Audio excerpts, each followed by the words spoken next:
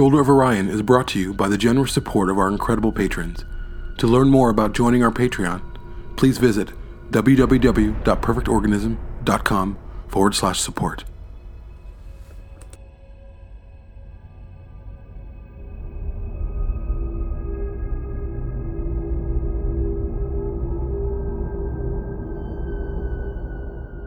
Welcome to Shoulder of Orion, the Blade Runner podcast. This is episode 17, and I am your host, J.M. Prater, and I'm joined today by my co-host, Patrick Green, and a guest of ours today is Dan Ferlito. Welcome to the show, Dan. Thanks for coming on. Thank you. And today we are talking about a myriad of different things, but before we get into those things, how Dan got on the show basically is we had a show where we're talking about many different things as it relates to Blade Runner 2049, and Dan called the show like a lot of people have been doing and writing in, and he left us a 6 or 7 minute, I don't know if it was that long, the 6 or 7 minute voicemail. 4 hours. 4 hour. And a director's cut. No, I'm kidding. Voicemail about some points that he wanted to discuss or wanted to make in 2049. And so we want to get to those, but for just because whenever we have people on the show, we want to kind of introduce them and find out how they came to love Blade Runner and their whole journey. So, Dan, I'm going to ask you again. Thanks for being on. Like, tell us a little bit about yourself and like how you became a fan of Blade Runner. What were your first memories? Yeah. Sure. First off, I'd like to thank you for inviting me on the show. This is in a lot of ways like a dream come true. So I really appreciate being here. And yeah, Blade Runner's always been really, really important to me in my life in the way that really deep science fiction is my favorite genre of movie.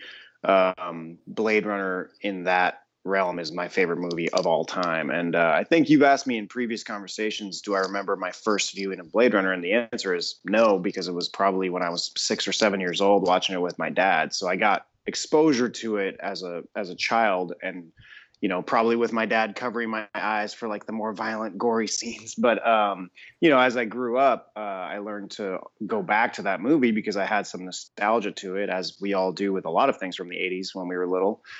And as I grew older and started to get more into philosophy and into really letting these types of movies into my life and affect my thinking and the way I go about life and the way I go about questioning, my own life and my interaction with other people, just every viewing as I've gotten older has become more and more relevant, more and more important, with more and more emotional connection in my life. And that continues to happen to this day, which we'll get into. And yeah, so that was kind of how I got into Blade Runner over the years.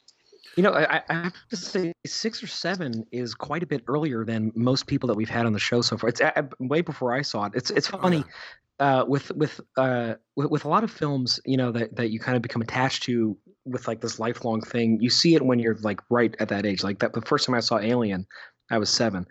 But Blade Runner, like for me, I kind of fell into by accident because I didn't know anybody that liked it. Like when I was a kid, like there was nobody who was like, "Hey, you got to watch this movie." You know what I mean? So like I didn't really get into it until I was like 11 or 12. So Dan, that's pretty sweet that you got early exposure to it. Also, for our listeners, before we go on, I want to point out that I have a cold right now. So if I sound like I'm like pissed off or like kind of sexy, like that's what's going on. So just don't be thrown off by that. But anyway, that's really cool, Dan.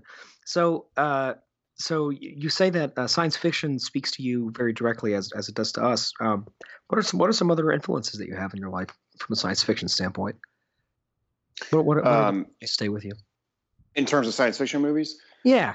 I mean, to be honest, just in the same way that I like kind of dark, broody music, but that doesn't mean that I'm sad or that I'm, you know what I mean? Like I love Radiohead and I love kind of darker stuff that for some people it's a little, too depressing or whatever, but that's not the way I look at it. In that same way, honestly, when I describe my favorite genre movie, it's like, dark existential science fiction, or some would call smart science fiction, is exactly what I love. So Starting for movies I've seen more recently, I guess I could work my way back. But of course, Denis Villeneuve's Arrival, which was probably the first time I really made a strong connection to the director.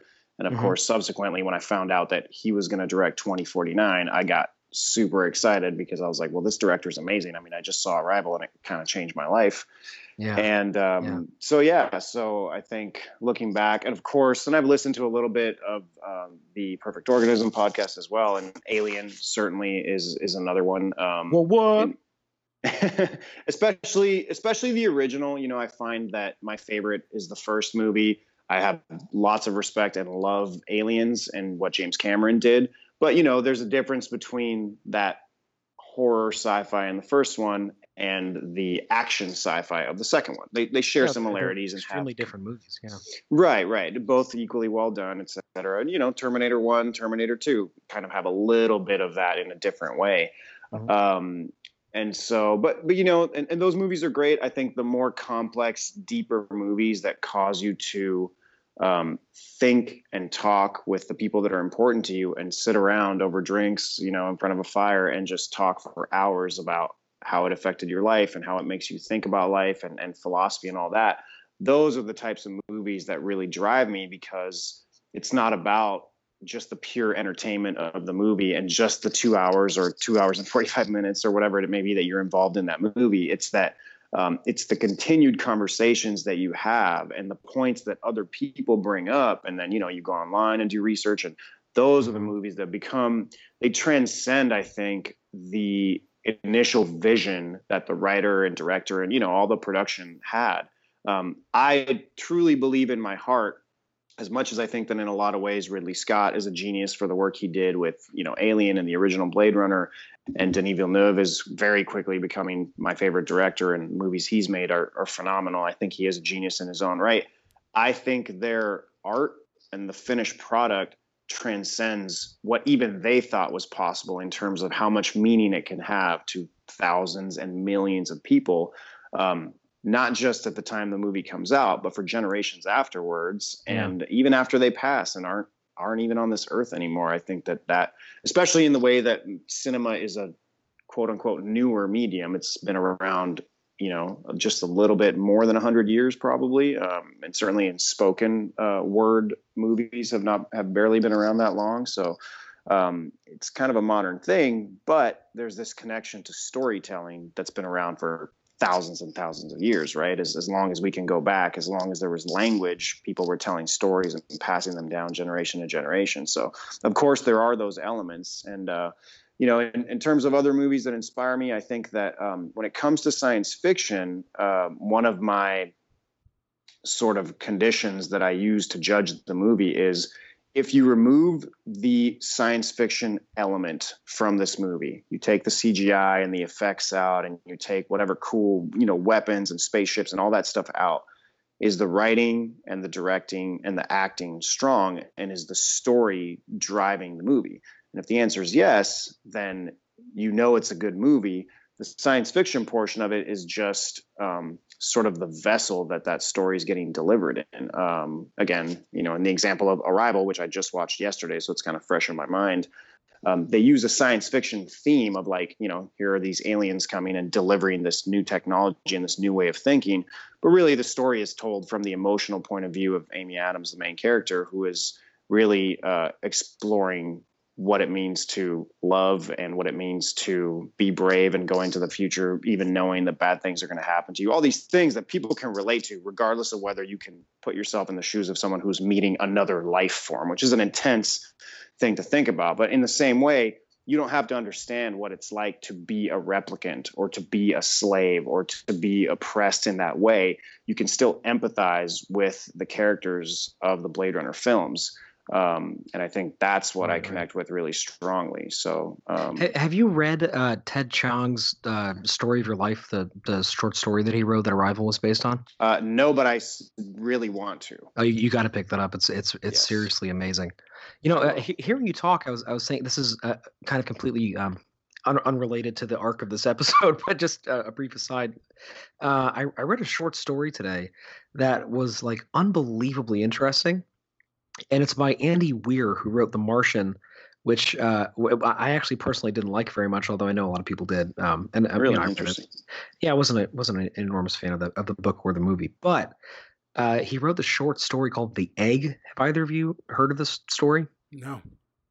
I haven't. This predates his like fame as an author, and I stumbled across it because he did an AMA on Reddit this morning, which I always like love to participate in, and somebody had shared it, and it's like a link to his website, and it's this like incredible story that everybody listening to this should check out. And I don't want to spoil it. You'll read it in like 4 minutes, but it's a really good, very Asimovian example of what science fiction can do as allegory and as storytelling and as philosophy, and it's all condensed into this like little story that really makes you look at the world very differently. Like it's been, I can't stop thinking about it. So again, it's called The Egg, and it's by Andy Weir, and just look it up online. It's all over the place. It's freaking awesome. I'll check that out.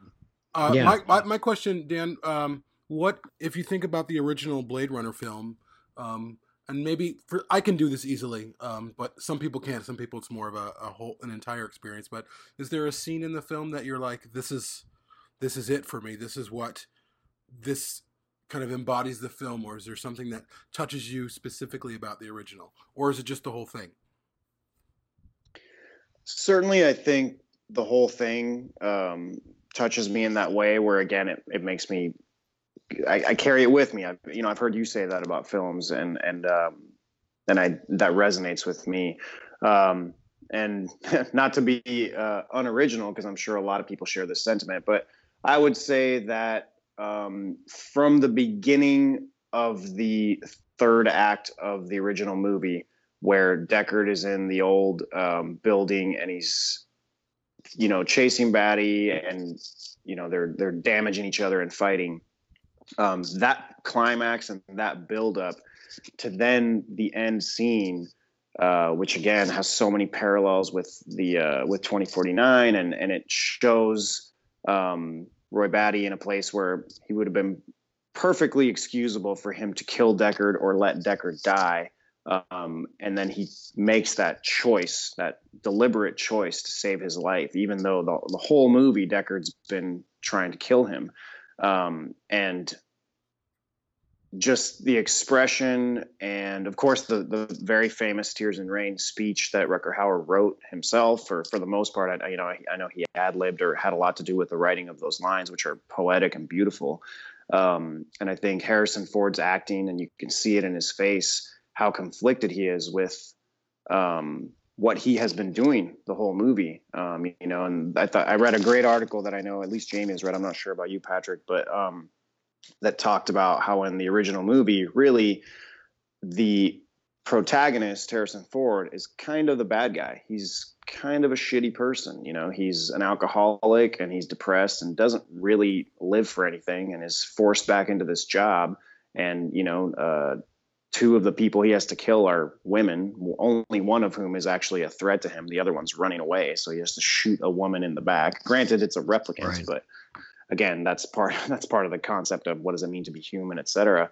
And he just really, so the article mentions how really Harrison Ford is the protagonist, but the bad guy, and Roy Batty is the antagonist, but he's really the good guy. Because if you think about putting yourself in their shoes, you can actually relate a lot more to what Roy Batty is doing in terms of, he's a slave, been treated very unfairly, kind of handed a raw deal in life, wants to find out what his expiration date, wants to find out if he can get more life, wants to meet his maker and ask him questions. I mean, who wouldn't? Again, these are the big questions in life, right? Who wouldn't, given a chance, want to meet their maker and find out, why did you make me? Why am I here? Why do I have to die? If you love me, why do I have to die? And those are those big questions. And so I think that scene and the end of the movie really just brings all those things together. And it's unbelievable acting, again, even just to shoot that one scene, for the actors to be able to carry all of that weight and carry all of that emotion and all of that struggle that they've been building this whole time filming the movie. and deliver that on camera is just incredible. And so I can't think of a more poignant, 30 minutes or however long that scene is in the first movie. So for me, that's the one that really affects me the most.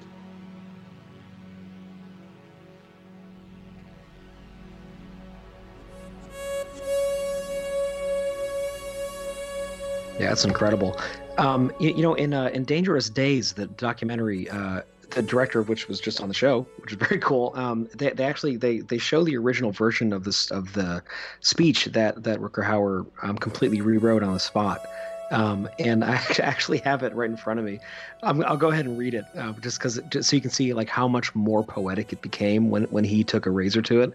The original version says, "I have known adventures, seen places you people will never see. I've been off-world and back, frontiers. I've stood on the back deck of a blinker bound for the Plutician camps with sweat in my eyes, watching the stars fight on the shoulder of Orion.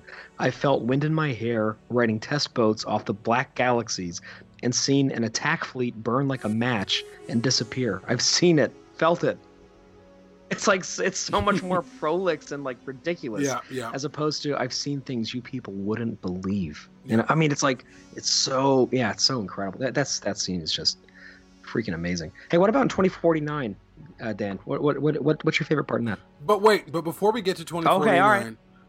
I want to know the build up, because there are so many people, even though largely the fan community is kind of as small and as burgeoning as it is, but it's fierce. Have embraced the film. Not everyone has, and a lot of that began at inception. It began with they're making a sequel, and myself, I know you, Patrick, and all of us were like, what are they doing? And then of course when they brought Villeneuve on board, we felt a little bit better. But I want to know, Dan, what when you first heard about this sequel, what were your thoughts?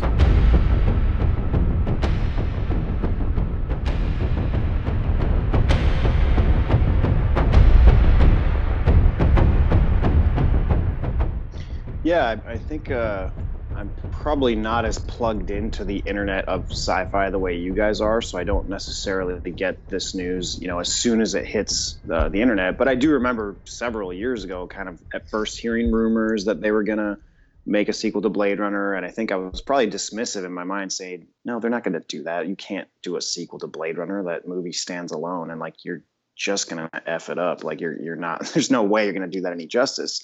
And then I remembered that I had read the sequel to the book, To Android's Dream of Electric Sheep, which I don't think the sequel is by Dick. I think someone else took over the story. I'd have to look up the name of the author. Yeah. And it was certainly not bad. It was interesting, and I'm sure they pulled a few things from that book for 2049, but it was nothing mind-blowing in the same way that you have to give credit where credit is due. And Dick's original book obviously gave rise to the movie Blade Runner, and that movie would not exist in its iteration without that book. At the same time, I think most fans agree that Blade Runner is a much better piece of art and product than the original book that Dick wrote. And again, it's not to downplay Dick's writing, because I love his books and I've read a lot of them. But it just wasn't as complete of a concept, and it wasn't philosophically as deep as the movie became. It really transcended the material, I think, which is something that's pretty rare. I mean, how often do you hear, I saw the movie, but the book was much better? Because with, in a 1,000-page book, if it's bigger, you can get a lot more through than you can in a movie. And of course, Androids was kind of a short book, so that might have helped its case. But yeah, so I remember hearing the rumors, and then the rumors became more real. And then at first I heard Ridley Scott was going to be involved, and I thought, wow, that's really interesting. And then of course I heard Villeneuve was going to be involved, and I don't think I had seen Arrival yet. I may have seen Sicario, but I hadn't connected it with the director. Like I watched Sicario and I was like, oh, it's a really good movie, but I never bothered to look up the director or really do research. And so once I saw Arrival and realized that Villeneuve was going to direct the new Blade Runner, then I started reading interviews and looking into things a little bit, and I realized, oh wow, Villeneuve is certainly older than me, but he has these same feelings about Blade Runner that we do. He's a huge fan. It's one of his favorite movies. He understands how much that movie means to the entire community and to the fans. And he's very aware of not wanting to screw up a sequel. And so I knew right away, just from reading those little interviews and little blurbs, that he was approaching it in the correct way, which of course wasn't going to guarantee an artistic success, but it was a great starting point to know that the director's mind was in the right place in making the movie or going into making the movie. Already gave me a really good feeling. And then, I just kind of held my breath and waited. And I did watch the previews when they came out, which I'm not going to say I regret, because they were good previews and didn't give away too much of the plot. I think going back, I probably would have, I think it might've been you, Patrick, who didn't watch any of them until you saw the movie in theaters. I watched all of them 9,000 times. That was then it was someone else who was talking about it. I can't remember. I always try to avoid doing that, and then I wait like 6 minutes, and then I give up, and then I just like right. But luckily, it was one of those instances in modern previews where they actually did a good job with the previews and don't give too much away. So that was great. Although some people have said that could be partly responsible for the slow opening weekend, which again I think is a completely worthy sacrifice, because like the fact that we got to be surprised by the movie was amazing. But I think people had less of an idea of what they were signing up for, perhaps, than they might have with a more explicit trailer. And some of those trailers too, like I was watching back the trailer, and they used dialogue from that short with Neander Wallace, and they cut what he said to hell to fit into this trailer, and they strung this whole sentence together that he never even said in that order. Like, it was completely different to sell the film. And when I watched it again, I was like, this. First of all, this line isn't even in the film. Second of all, what he's saying in it has no relation to what happened in this film whatsoever. Right. Like, they completely crafted this false narrative to kind of misinform people so as to keep the secret of the film. It's very, very interesting. I think you're. I think that's exactly why they cut it like that. I'm picturing him like ordering Domino's or something in the trailer, like something completely inane. We shall get the pepperoni. Every leap of civilization was built off the back of slaves. Replicants are the future, but I can only make so many. Dan, the reason why you called in and left a message was you were making a specific point, and when me and Patrick discussed that point, we kind of jumbled it, and we weren't really completely. I don't think we were on the same. We weren't understanding what you were meaning, what you were trying to talk about, and so. Well, I can take the bullet on this one. I was reading back my notes from the call because we had this delay, of a week between getting the call and recording it, and my notes were not correct, and so I ended up saying the wrong thing, and then you let us know. And your point was really interesting, and we wanted to talk about it more. So, sure. I did bring up 2 points in that voicemail, and I think we can put the heavier emphasis, as I know you guys want to, on the totem question. But maybe let me start with my other point that I made, which I've found interesting. I've talked about it with people in the Facebook group, and I still really haven't gotten to the bottom of it, but it's interesting to talk about. And so, one of the questions I had about 2049 was it still does involve the totem, but it's about Kay's memory of the horse and the progression of him trying to figure out where this implant was coming from and whether it was real or not. And so he's aware at the beginning of the movie and talking with Lieutenant Joshi that it's an implant and he was never a child and that's not a real memory, or at least it's not his memory.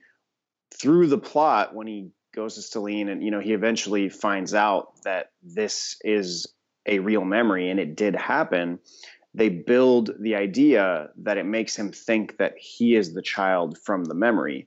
And that's one thing I didn't understand why they were making that connection, because I felt that, Kay gets to the furnace, They have this really beautifully filmed slow scene that could have been 3 minutes shorter, but Villeneuve is doing it on purpose to have obviously no voiceover narration and to have this really poignant moment where it forces you into Kay's head to think, oh, he's recognizing this place. He recognizes the smell of it, which I'm sure is very industrial and all that. And I'm sure it's very specific and hasn't changed that much over 30 years.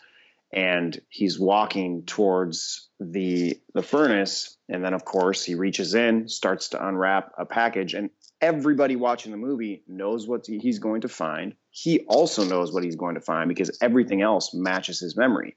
And then he discovers the horse and has this look of shock on his face because, again, the movie's making the connection that it makes him think that he is the child from the memory.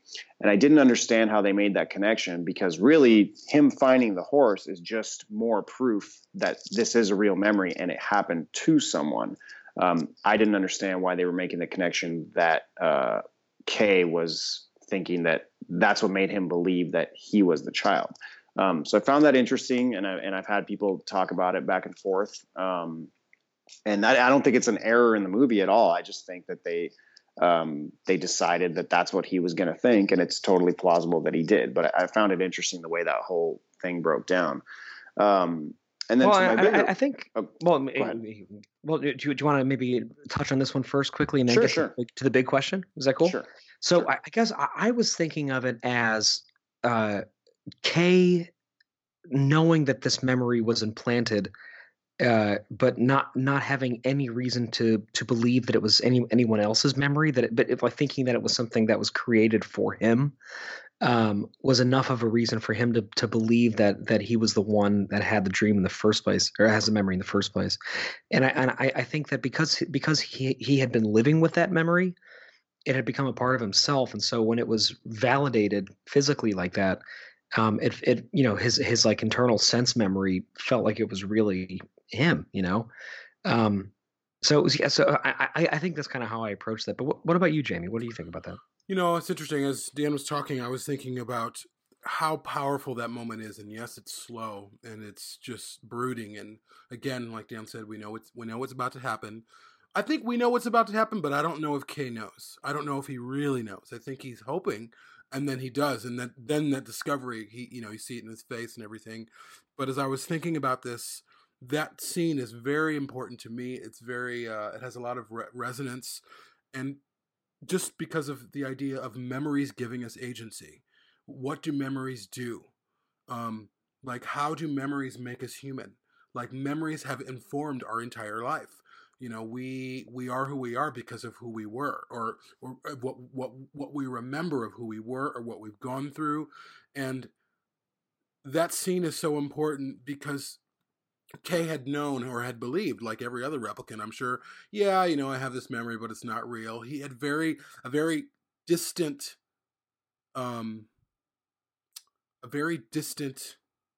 connection with it. Like, I don't think he's like, sure, I'll tell you, it doesn't mean anything to him. And as it was manifesting, at that point in the film, when he's believing that it's real, because it was a real memory, it started to really change him. It started to give him this agency that he didn't have. And it started to legitimize him as a person more than a replicant. And it threw everything on its head. Of course, we know that it wasn't true, but in that moment, it was true. The memory was real. And again, I kind of relate it back to my own experience in life, and I think about what's made me who I am, and the things that I've been through in my life, and the things that I remember, and how I hold on to memories.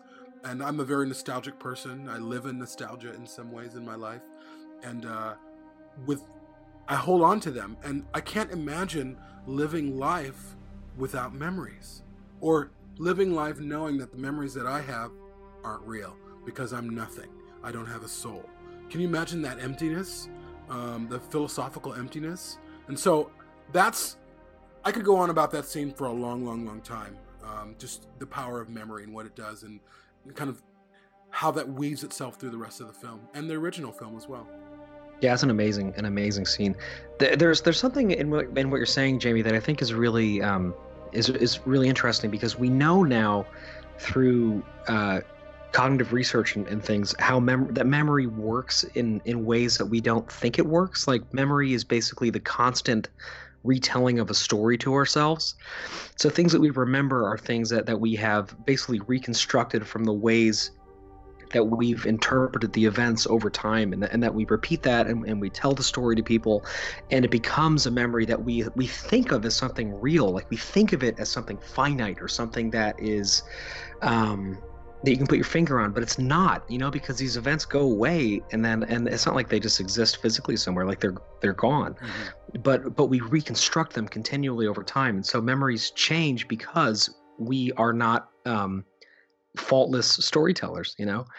But so the reason I'm saying this is there's something to be said about the sheer force of cataclysmic inevitability in that scene, and that's something that I think Villeneuve does better than any other director I can think of other than Stanley Kubrick. And even then, I feel like he does it even better than Kubrick does in some ways, because in all of Villeneuve's movies, there's a moment where you know what is about to happen, and it's getting closer and closer and closer, and the movie time dilates. There's a sense of gravity, there's a sense of weight and heaviness to it, and then revelation happens that is very difficult to take. And like sometimes it's at the end, like in Sicario, like the film kind of ends with a scene like that. But in this one, it happens right in the middle, basically at this pivotal turning point, in the narrative. And I love how Villeneuve and Joe Walker and everybody and Deakins, they all doubled down on this idea of inevitability. How, like, you're right, the scene stretches on for such a long time, and the way that Wallfisch and Zimmer build up that whole massive sound, how it begins with this this susurrating low male choir doing this micropolyphony that sounds kind of like the music that they used in 2001: A Space Odyssey by Jörg Ligeti, and it builds up and it builds up, and there's all these swooping sounds, and then the synthesizer comes blaring. It's like very loud and it's very uncomfortable, and then Kay swipes the charcoal off the bottom of the horse. And by that point, he knows exactly what numbers are going to be on the bottom of that horse. And we know exactly what numbers are on the bottom of the horse. And yet Villeneuve still chooses to show him doing that. And he swipes his thumb, and you can see the numbers there for a second. And then it cuts into a closer shot. And then you can see them in extreme detail. And it's the coming home of that incredible, like I said, cataclysmic inevitability. I think that's like that's the way that I feel about that shot.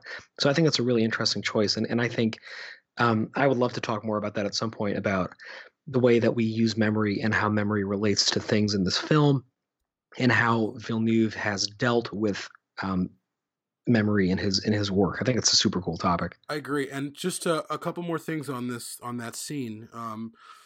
I think that we know what's happening, and Kay isn't sure, but we know, Kay looks for the date on the horse, but I think there's this level of expectation but we don't know for sure.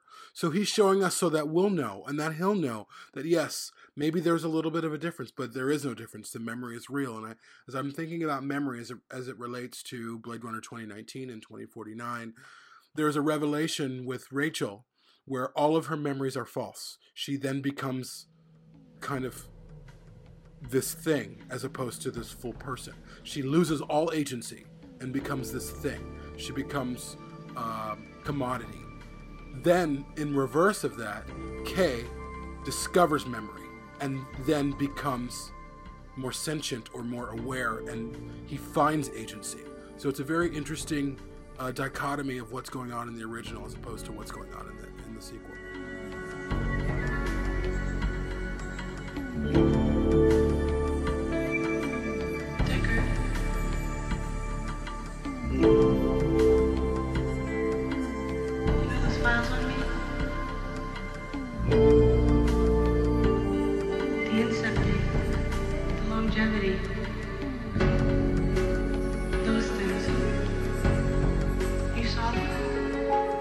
And yet the end result of that is that both of them become real, right? Yes, Like yes, both of them become actualized, yes. even though they're coming Loss. at it Yeah, completely different from Yeah. completely different angles. And both of them, again, I don't want to overuse the word cataclysm, but that's exactly what this is for both of their characters, right? Like Kay is realizing that he could be the key to breaking the world apart, and Rachel realizes that she is essentially nothing, and that she has no clue who she is, yeah. and everything that she thinks is real is in fact manufactured. And then Kay experiences exactly what Rachel experiences when she's talking to Freza in the church, saying, "Oh, you thought it was you." He then loses that. Yes. So It's he the then same thing. Yeah, he Yeah. experiences it. So then, who are you? And that he's standing on the bridge, looking at the shadow of his lover, and trying to figure out who he is. And then, his And memories who is tell what's him so great who. is that like Yeah, who he actually is yeah, a fucking hero, yeah, yeah, Isn't that beautiful? yeah. Like at the end of this whole incredible arc, who Kay was an actual hero who did the right thing because it was the right thing to do, Mhm. And Deckard questions that. He's like, "What dog do you have in this fight? Like, why did you, why did you kill yourself so that I could meet my daughter again?" And Who Kay am I doesn't to even you? answer. Yeah, who Yeah. am I to you? He doesn't even have to answer because he just did the right thing. And I just love that. I love how Rachel is revealed as this miraculous creation, and Kay is revealed as an actual human hero who was the ultimate protagonist in that movie. Yeah. I love that. And that line, "Who am I to you?"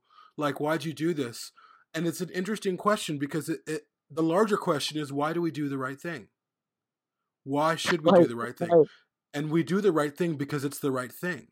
And I think that's kind of Kay's whole journey, is he's doing the right thing. It's not just about being human or feeling more human or finding agency or legitimacy.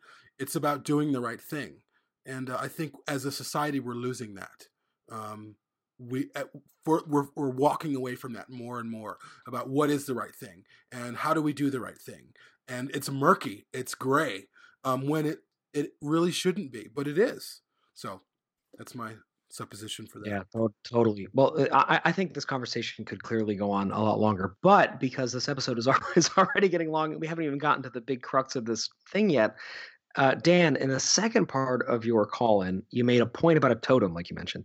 Can you tell us a little bit about this? Because this, in addition to the fact that we have now become friends with you, and you're a great guy, and with a very interesting background, especially related to Blade Runner, this is really why we wanted to get you on the show when we did, because it's a really cool point. So why don't you tell us a little bit about what you noticed about this totemic thing in the film? Yeah, I'm excited to actually talk about this. So I believe, I want to say I watched the movie 4 times in theaters. And I think, I want to say on the second viewing, I noticed in a couple of scenes as the actual horse totem, not in the memory, but in real life, after Kay finds it, there's a few close-up scenes, and I can distinctly remember now because, of course, in my subsequent viewings, I watched specifically for those scenes. And there's a scene where Dr. Badger takes it and he's examining it, and he puts it under that machine where it then goes under glass. He lowers the glass over it to X-ray it or whatever he's doing. And then there's another scene later where Kay is handling it, I believe, in Deckard's apartment, and he's twirling it around. And what you see as the horse totem is rotated in front of the camera, or the camera moves around it and you move towards the front of the horse, there's a very distinct notch or divot or scar or whatever you want to call it, right at the top on the front of the horse's head, in between the eyes, where if that were a unicorn, that's where a horn would go. And you can especially see it when it refracts light differently than the rest of the wood. And so that's a really easy way in certain scenes when it's turning to see it. And you can find stills of it online. And again, I'm not making it up. I went online and I was like, did anybody else notice this? And sure enough, other people noticed it. And so, and I have to say, when you first brought this up, the first thing I said was like, can we find an actual shot of this so that because I have seen the movie now 9,000 times in the theaters, and I didn't notice. I never noticed it because apparently I'm just not an observant person. But I don't think that's true. You true. sent a picture of it. Thanks. And you're right. It's a very clear dimple or as I've been calling it, the pivotal divot, which I think we should make that canon, please. Thank you. It's really apparent. So we are going to be putting up some pictures when we release this episode in conjunction with it on our Facebook page and putting them in Fields of Calantha, our discussion group, so that you guys can see it. Because if like me, you are blind, it's very clear, and it's something that I can't believe more people haven't been talking about. Well, so it's interesting because it's very clear, but it's also very subtle, meaning that the total film where you can see this clearly is a combination of scenes where maybe for a total of less than 5 seconds, I would say all those scenes added up, you can actually see that part of the horse's head and see that scar. That's and true. So it's subtle enough that only people that are really paying attention, and I think that really know the story and really know the meaning of the unicorn in the final cut and in the original movie, would notice. And again, even I didn't notice it my first time around. You didn't notice it in several viewings. So again, it's subtle, but it's there. And so once you get past the point where you're trying to decide, did I make that up or is that really there? So you spend some time doing some research. And again, we've all done this and we've all verified that, yes, indeed, it is a real thing.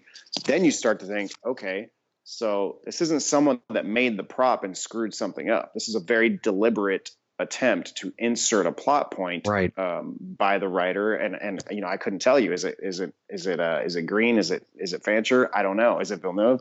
That would be an interesting question to ask the production team and find out. But nonetheless, once you realize it's really there, you have to start to think right back to the history of that prop of the totem in the story. And so you think, okay, they don't talk about it very directly, but it's obviously intimated based on the other objects that are in Deckard's apartment that he carved this himself, most likely, and built it out of wood. And it was given to the child, right? Because we see the memory with Celine hiding in it. It's the only possession she had when she was in the orphanage. So before he left, Deckard left this little totem with Rachel to give to the child, right? Right. And it was a totem that at one point was a unicorn. Well, that's the next part of it, right? So right. I'm saying, you know, that I'm just talking about where it ended up and who made it. Right. Then if you combine that with the fact that there used to be a horn on it, and so it used to be a unicorn, now you think, okay, obviously in the plot, they would not have that accidentally break off. That wouldn't make any sense. So Deckard made that totem into a unicorn. And then at some point before he gave it to the child, this is an assumption, but most likely he's the one that cut it off and decided to turn it into a horse before he gave it to the child. And so Jamie and I have discussed this a little bit in private, and I think that's where the interesting questions arise, because you have to go back to Gaff's original origami unicorn from the first movie. Of course, the fact that brings up the question of whether Deckard is a replicant or not, right? That's the big reveal from the final cut and from the first movie. And so now you have to start to think, okay, what does the unicorn represent to him? What is he trying to pass on to his child, who he's not going to get to meet and didn't, you know, until the end of the movie? And then why did he decide to change that into a horse instead, which obviously has different connotations and is a much more banal, simple totem as opposed to the unicorn, which in his life means a lot more. So I'm interested to hear you guys' opinions. I have my own, but I'd like to open it up because I find the discussion is pretty fascinating. Well, and before we even get into that too much, I think it's important to recognize that the relationship of the unicorn to 2019 also evolved so much because of the subsequent cuts, because in the original script, the unicorn is left as a threat in the actual script that they shot with. So Gaff leaves it basically like he's throwing down a gauntlet. And then, you know, since then, of course, it because of the inclusion of the unicorn sequence, it's become this symbol for Deckard's replicantness. But there's other reasons, I think, before that there was this whole unicorn sequence, why they chose that, you know, and whether that was because it was a special impossible animal or not is a whole separate conversation. But it's interesting to think about how, you know, in the previous episode that we had with the interviews with Robin Bunce, Jamie, in your conversation with him, you guys touched on how part of why these movies are so fascinating to talk about is because you get basically zero resolution about anything. Like every character could be this or could be that or could be something we haven't even thought about yet. Like that's why we've had 14 episodes, on Joy. Like these things are so beautifully ambivalent. And so it's cool that the unicorn starts from that place. The unicorn starts from a place where it's unclear what it actually represents. And then as time has gone on, it's represented different things. And now we're presented with this other four-legged, quadrupedal creature that at one point was a unicorn and is now a horse. And that could mean this whole other separate litany of things. So I just think it's worth remarking on how it's adding to that ambivalent legacy in a really meaningful way. Yeah, there are so many. There's so much to this. I mean, number one, so if you think about Kay's dream or Kay's memory, his real memory of a real human hybrid replicant, whatever Stellene is. Okay, so Deckard, we presume, cuts off the horn to make that seem like just another horse. And when we are first seeing, why are we presuming that he cut it off? Well, or someone cut off the horn to make it look like. But here, does it look? I mean, there's a dimple. Like to me, it looks like it was broken. Does it not? Well, that's what I mean. Broken, whatever. I think that's an important distinction. Well, but if he's going to cut it off to hide it or to break it off to hide it, to me, it's the same thing. Maybe that's why. Okay. So but when we first see that memory of a young Stellene, we don't think it's a girl. It's a boy. She's hiding. So much like the horse, everything that's unique about a girl child, has been hidden. It's been cut. Her hair is cut. Her hair is short. She has hair. All the other children don't in that scene. If you notice too, all the other children in that memory are bald except her. They look like like they're an Alien 3 on Fury 161 or something. And so there's already a difference there. And then of course her holding that horse, probably back then, that horse is worth a lot of money, and those kids know it, so they're after it. And then they beat her up. So I think the hiding of the horse definitely parallels the hiding of this child. Right. And as I think about it, like, I don't even know if I go back to 2019 and I think, yes, when you see that unicorn origami, I think it's at the end, and you get that look of surprise. And I also believe that it was kind of a gauntlet, like almost like Gaff saying, yeah, I know what you're up to. Like, I know you. But I don't think it's hinting at him being a replicant.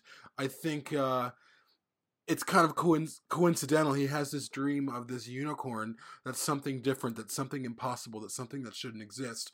And then that plays right into who Rachel is or was. Is this something that shouldn't possibly exist in terms of a replicant who can have a child? He doesn't know.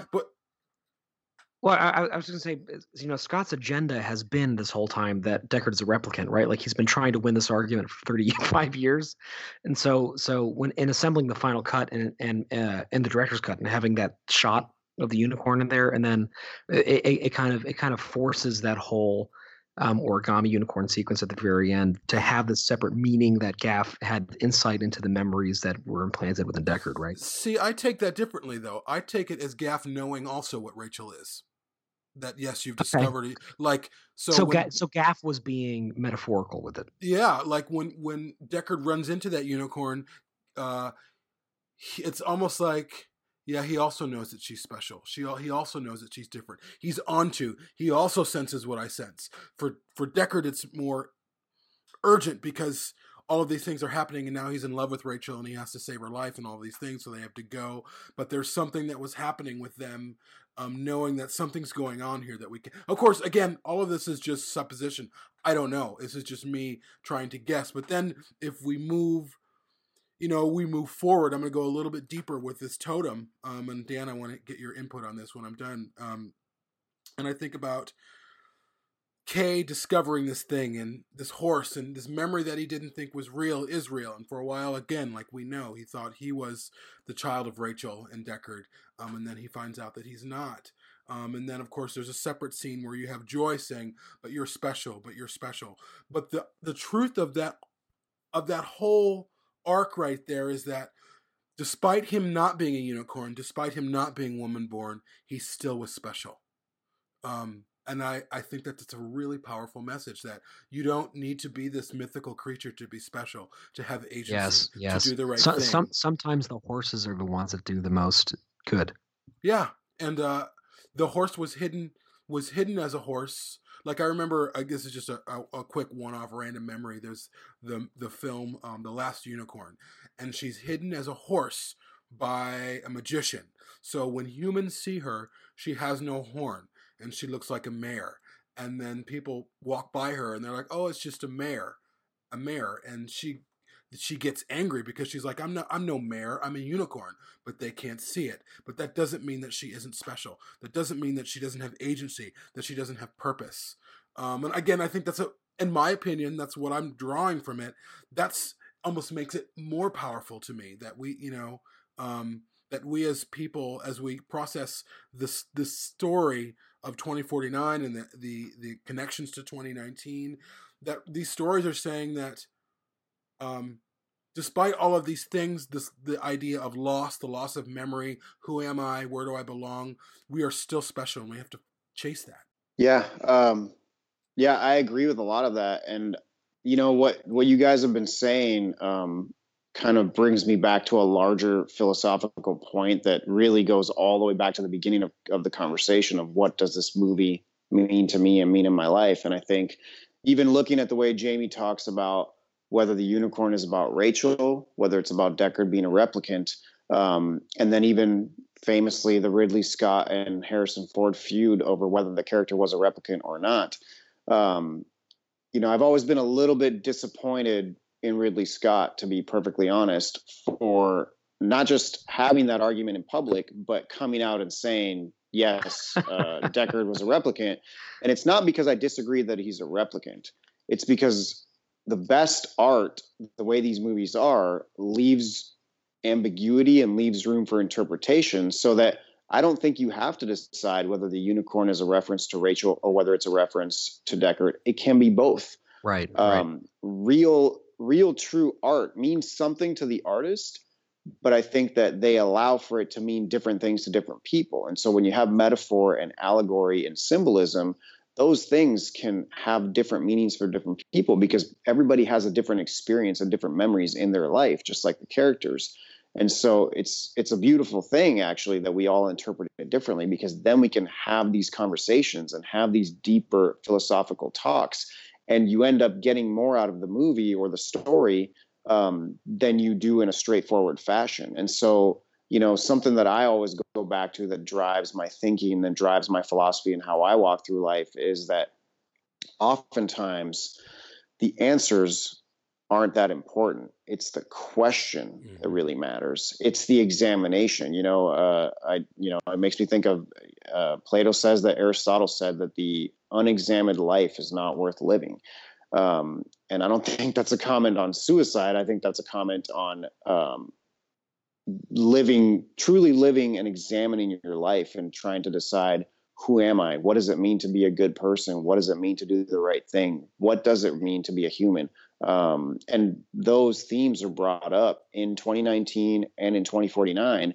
And so, again, back to the replicant question, or whether Kay was woman born or not, like, we have some of those answers and some of them we don't. And I think that's deliberate, because it's important that we have a discussion about it and that we relate that back to our lives. And it makes you think about what questions you want to ask about your own self and your own life and your own relationships. But the answers matter a lot less. The important part is that you stop and think and ask those questions. I think that's a really deep point that's driven home by the original movie and continued in a deeper way and with different themes. That point is really brought forth in 2049 as well. And that's something I can really connect with. Yeah, I think in 2049 that's even done in a more rigorous way. I think that the level of uncertainty in it is like just magnificent. It's like incredible. And that's why I have no doubt that we'll still be podcasting about this freaking movie years from now, both films, because there's only doorways, there's never a wall Absolutely. I want to jump back really quick. And Dan, I want to ask you, after your first viewing of Blade Runner 2049, as you sat in that theater at the end, what was going through your head? Just to kind of give the listeners, I know we were kind of going through kind of your journey with the original and your ideas about hearing about the sequel. What did you think about what was going through your head at the end of during the credits? I've heard other people talk about their experiences, and I think I can relate a lot to what many people felt, which is I certainly sat through all of the credits and everything to the very end until the lights came on, and I didn't even want to leave that theater. Had I been able to push a button and rewatch the movie right away that instant, I would have certainly done it, because the way great science fiction is, like Arrival and like Inception, or two of my other very favorite movies, there's no way you're going to understand all the deeper points and ramifications of the plot. Well, at least with my brain, I certainly am not going to understand that off of a first viewing. It's one of those movies that compels you to watch it again. I don't often go watch a movie 4 times in the theater. There's a reason why. Not just because of what it means in my life, but because, again, these concepts are so deep, you're never going to catch all this detail and all of that in one viewing, which is proven by the fact that, again, like, for example, it took me several viewings before I noticed that scar on the horse's head. And Patrick, you didn't even notice it, but you guys, I'm sure, noticed other things that I didn't, and it's so... Yeah, I felt overwhelmed. It was a positive feeling. I think that overall, I just was blown away, and I said, wow, I could not have imagined they would have done such a good job with this movie. And like one of these articles we've been reading said, this is a movie that never needed a sequel. And yet they did it, and did it in such a beautiful way and in such an artistic way. And I think we've talked a lot about this. Again, Jamie and I have had many conversations about this, but the fact that, which I know this leads into a bigger conversation, but in general, just the miracle that happened in the making of this movie, where the production actually put the money into it to have the movie be done right. And they even did things that they knew were going to lose them money, like making it 2 hours and 45 minutes, making it rated R, making it this deeper thing that somebody watching it superficially is not going to get, and maybe is not even going to like. And so, you read the articles where some people are trying to call it a flop, even though, we checked the numbers recently and they've actually finally started to make some money off the movie. So you could call it a financial success, even if it's not a blockbuster. But it's incredible that they allowed the writing team and Villeneuve and the actors and everybody to make that movie exactly the way it should have been made. Something that was not given to Ridley Scott when he was a young director in '82. And only really had Alien under his belt and just wasn't that famous yet. And everybody knows the story that they just jerked him around and made him, do the voiceover and do all these things that artistically he did not like, Harrison Ford didn't like. And Villeneuve got the opposite treatment, which I guarantee you he's extremely grateful for that, because he knows the history and he knows that part of, I'm sure, him being allowed to make the movie the way he wanted to make it was Ridley Scott now being a powerful producer and standing behind him and saying, you're going to give this movie to him, but you're going to allow him to make it, I trust his judgment, and you're going to allow him to make it the right way. And so there was no guarantee that was going to happen. I know from interviews with Villeneuve where he talks about sitting down with Ryan Gosling and with Harrison Ford, and I'm paraphrasing, of course, but saying, look, we have to come to grips with the fact that this movie could be an abysmal failure, and we can't constantly live in that fear while we're making it, or we're going to put out a shitty product if we're constantly afraid of how it's going to turn out. We have to accept that this could be a failure, and then dive, go forth into the fray and dive into this and do just the best possible work as professionals that we could ever do. Obviously, they knew the talent was there. Harrison Ford was there. Ryan Gosling, who's proven himself in other movies, but nobody knew exactly how he was going to turn out in this part, and he did a phenomenal job, just like everybody else. And it worked. They put their heart into it. They put passion into it. But again, someone with money at some level had to make a decision that they were going to allow these artists to make this work of art. And it's an incredible gift, I think, to the fan base, to generations of fans for years to come. And I know that if I ever get the opportunity in my life to meet Villeneuve and shake his hand, or even meet someone in the production or Ridley Scott and shake their hand, and I only had 5 seconds to say something to them, what I would say is, thank you. Thank you for understanding what this movie meant to entire generations of fans. And thank you for doing this sequel in an artistic, poignant, and intelligent way so that it can live on forever and be respected and really live up to its predecessor. And I think we see that in the interview that Jamie did with the Weta guys, which is my favorite episode so far, with the miniatures. I mean, you see all of that where they're talking about, we respect so much the craft of the people that came before us and allowed us to do what we do, and the model making that they put. And, the line that I remember distinctly from that interview is where they describe the blackened out Tyrell pyramid sitting in front of the gigantic Wallace monolith, and they chose to not light it. And I think they actually did it with CGI, that they didn't use the original model for that. They just put a blackened pyramid in front of it because they wanted to pay homage to the original production and all of the work that they did and the miniature work, et cetera, and show it in the plot to show that it was still there, but we were moving on into the story with these other amazing miniatures. And I think that, I can guarantee you everyone who's worked on 2049 carried that load with them, with everything they did. They knew they had to do their best work, and they knew how important it was. And it really is, to quote 2049 at the beginning, and what Sapper says about a miracle. Like, I really think in terms of art and in terms of movie making, this movie is really a miracle. Yeah. Amen, man. Amen.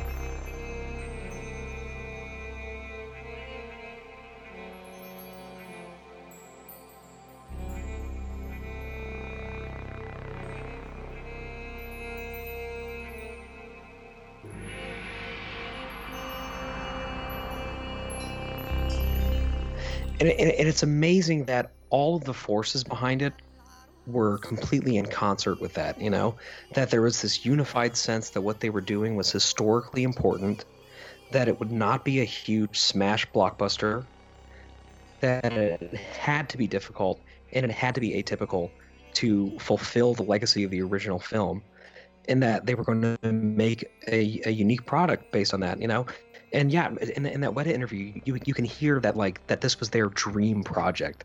This was the thing that they grew up wanting to do someday, And you can hear that when you hear Hans Zimmer speak about the score, and you can hear him saying how he was so in awe of the Vangelis music, when he was working in the 80s, and how he was able to track down the original synthesizer, which is very hard to find, and actually get it working again, and to commission somebody to build a new synthesizer that could work in tandem with it in a digital framework, because the DNA of the original Blade Runner has proven to be endlessly inspirational to people.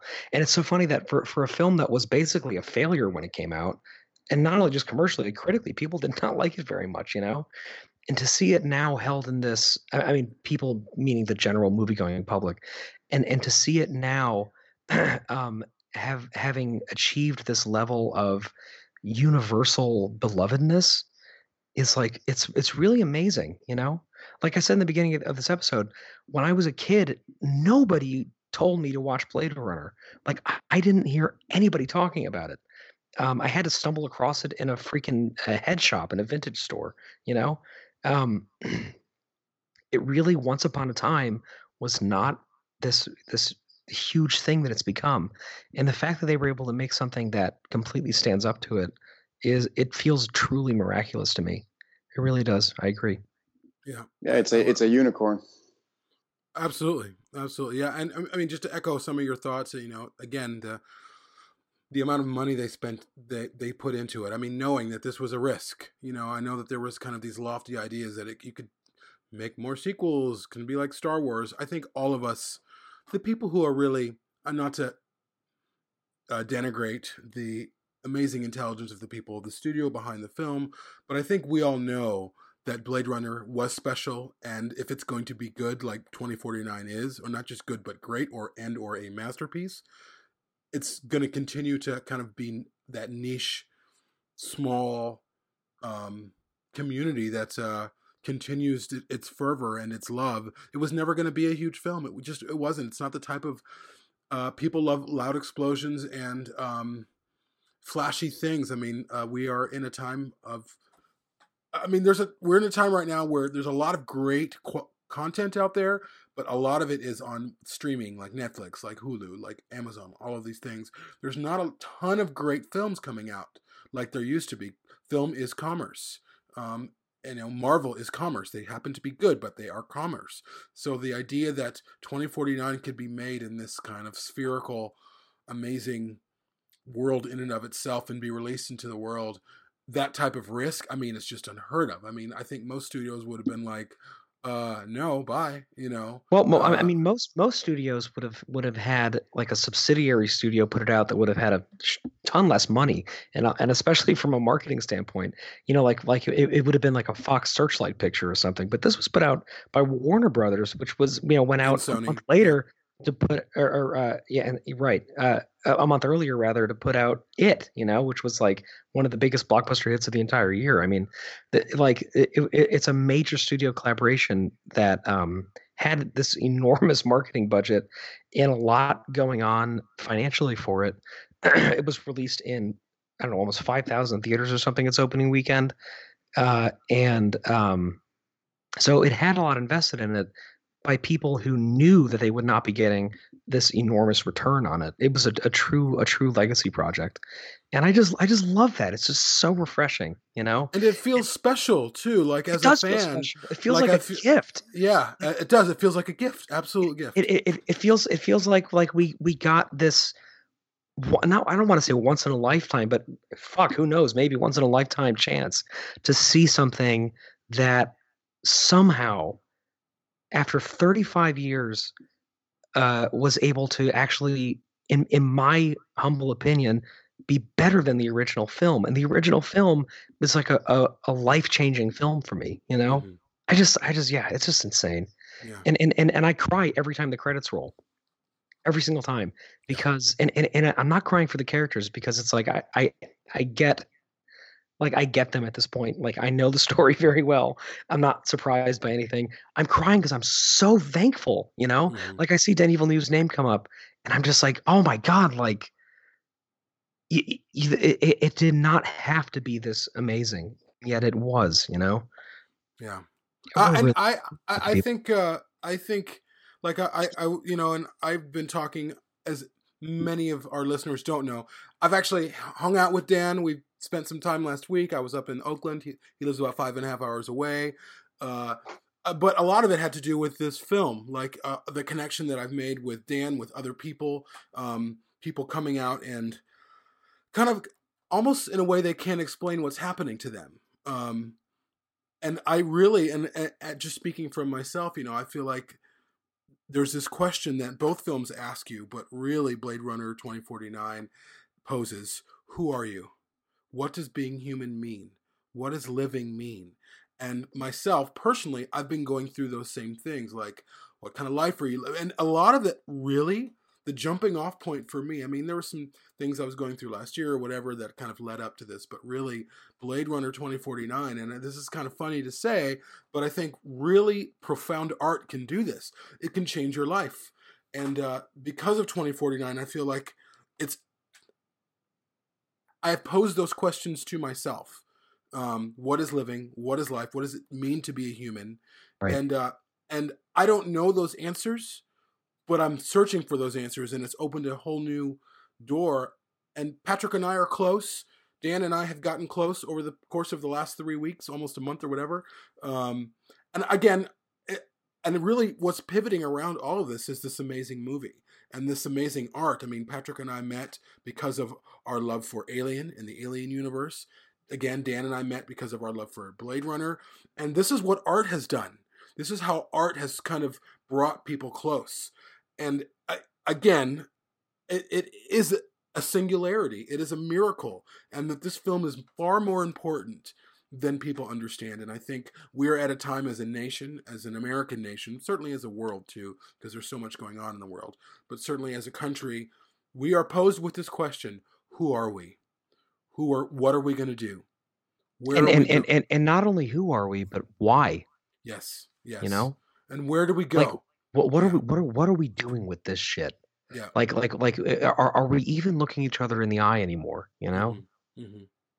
Yeah. Are we settling for technology over the real thing? Right.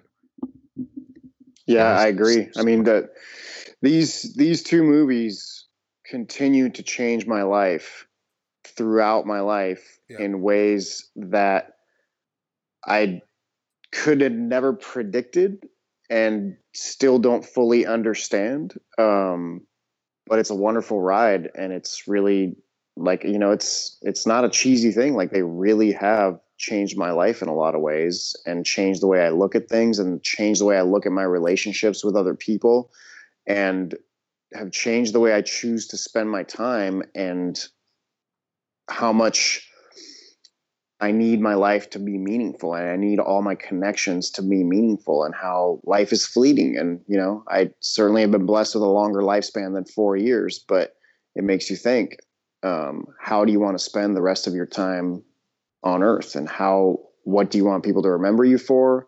And what kind of memories do you want to build? Because at the end of our lives, that's what we're going to look back at. And I can certainly tell you that the themes and the philosophy from these movies is definitely going to flash before my eyes when I die. Like, that's definitely something that's going to happen to me. Totally. Amen, man. Well, thanks guys for being on the show. I feel like that's a really good place to end it. There's so many more things, like we were talking about memories earlier, and actually when I was hiking with Dan last week, we were having a discussion about the memory of hiking this Mount Tam, and you were saying to me, you're not going to remember this accurately. You're going to you were saying the same things that Patrick, you were saying earlier, like you'll reconstruct it. It might not be completely accurate.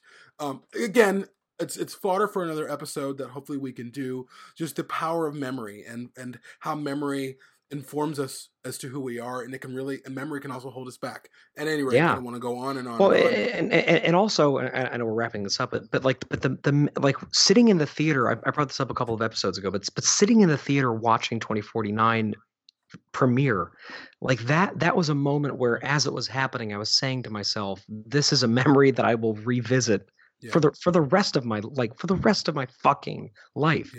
For the rest of my life, I will remember the fact that I flew back from England. The plane almost crashed. Did you remember this? My plane almost crashed. I don't think it almost crashed. No, it did. It was actually, you know what? We have somebody who has experience with this on the call right now. It was a touch and go landing because we ran out of runway at Logan and the British Airways on a 777, and we had to take off again. And like everybody's ears popped because we got up to this like crazy elevation because we were in another flight path, and it was insane. And because that happened, I almost missed the premiere that I've been looking forward to for 2 years. And so we circled around, and then I called my wife, and I was like, we just had this like near miss.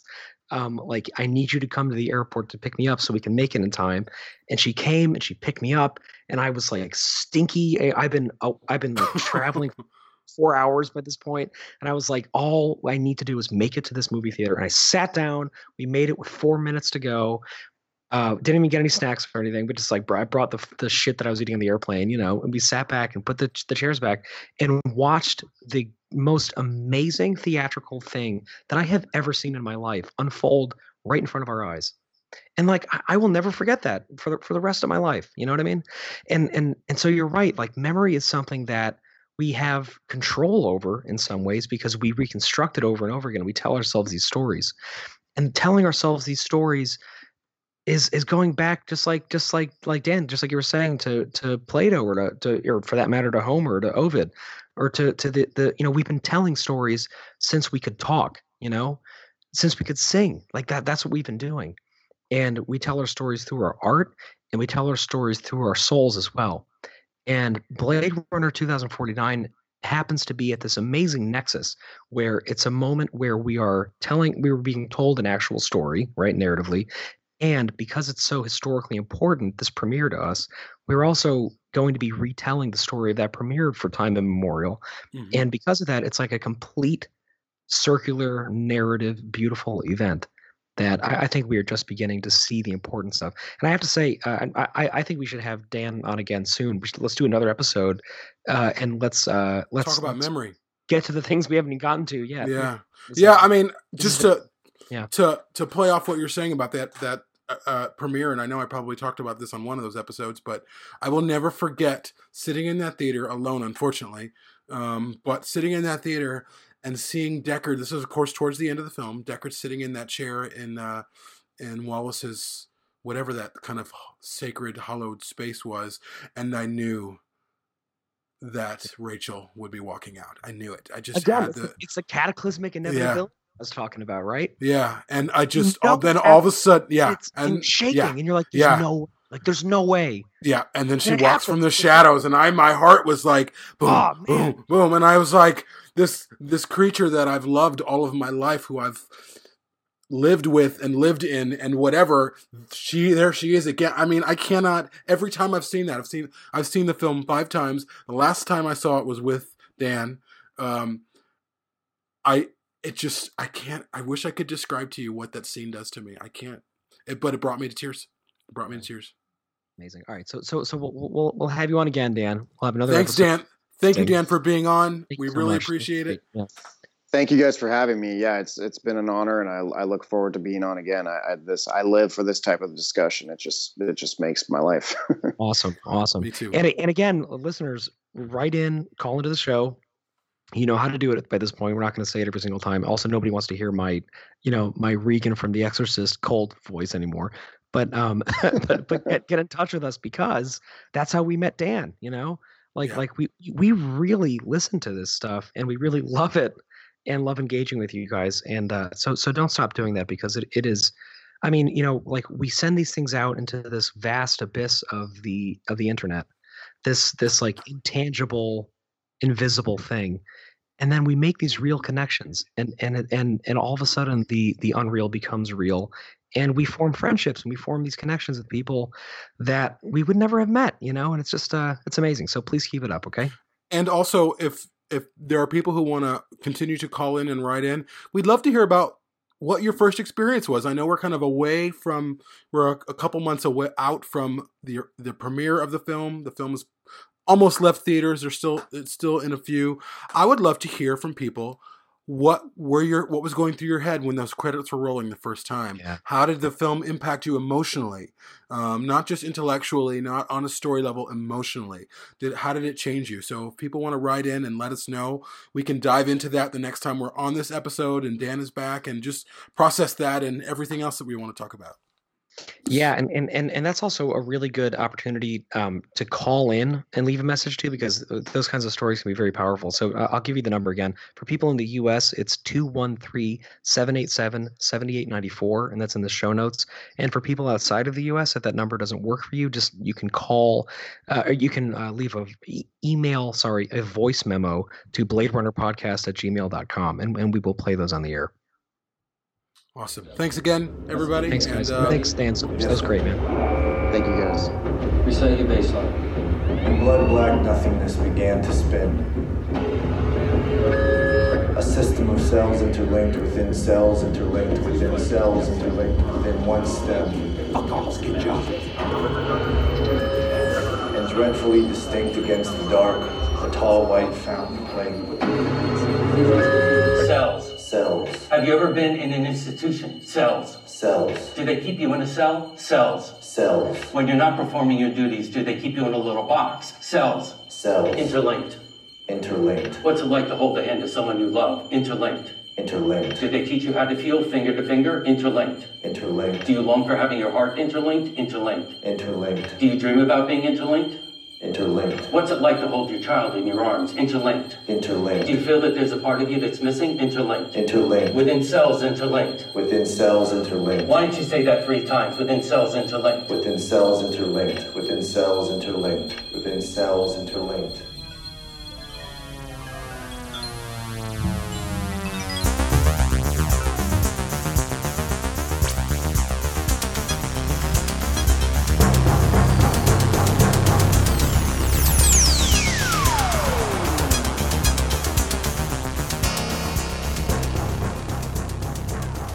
To find out more about Shoulder of Orion, the Blade Runner podcast, please visit us on our website at www.perfectorganism.com.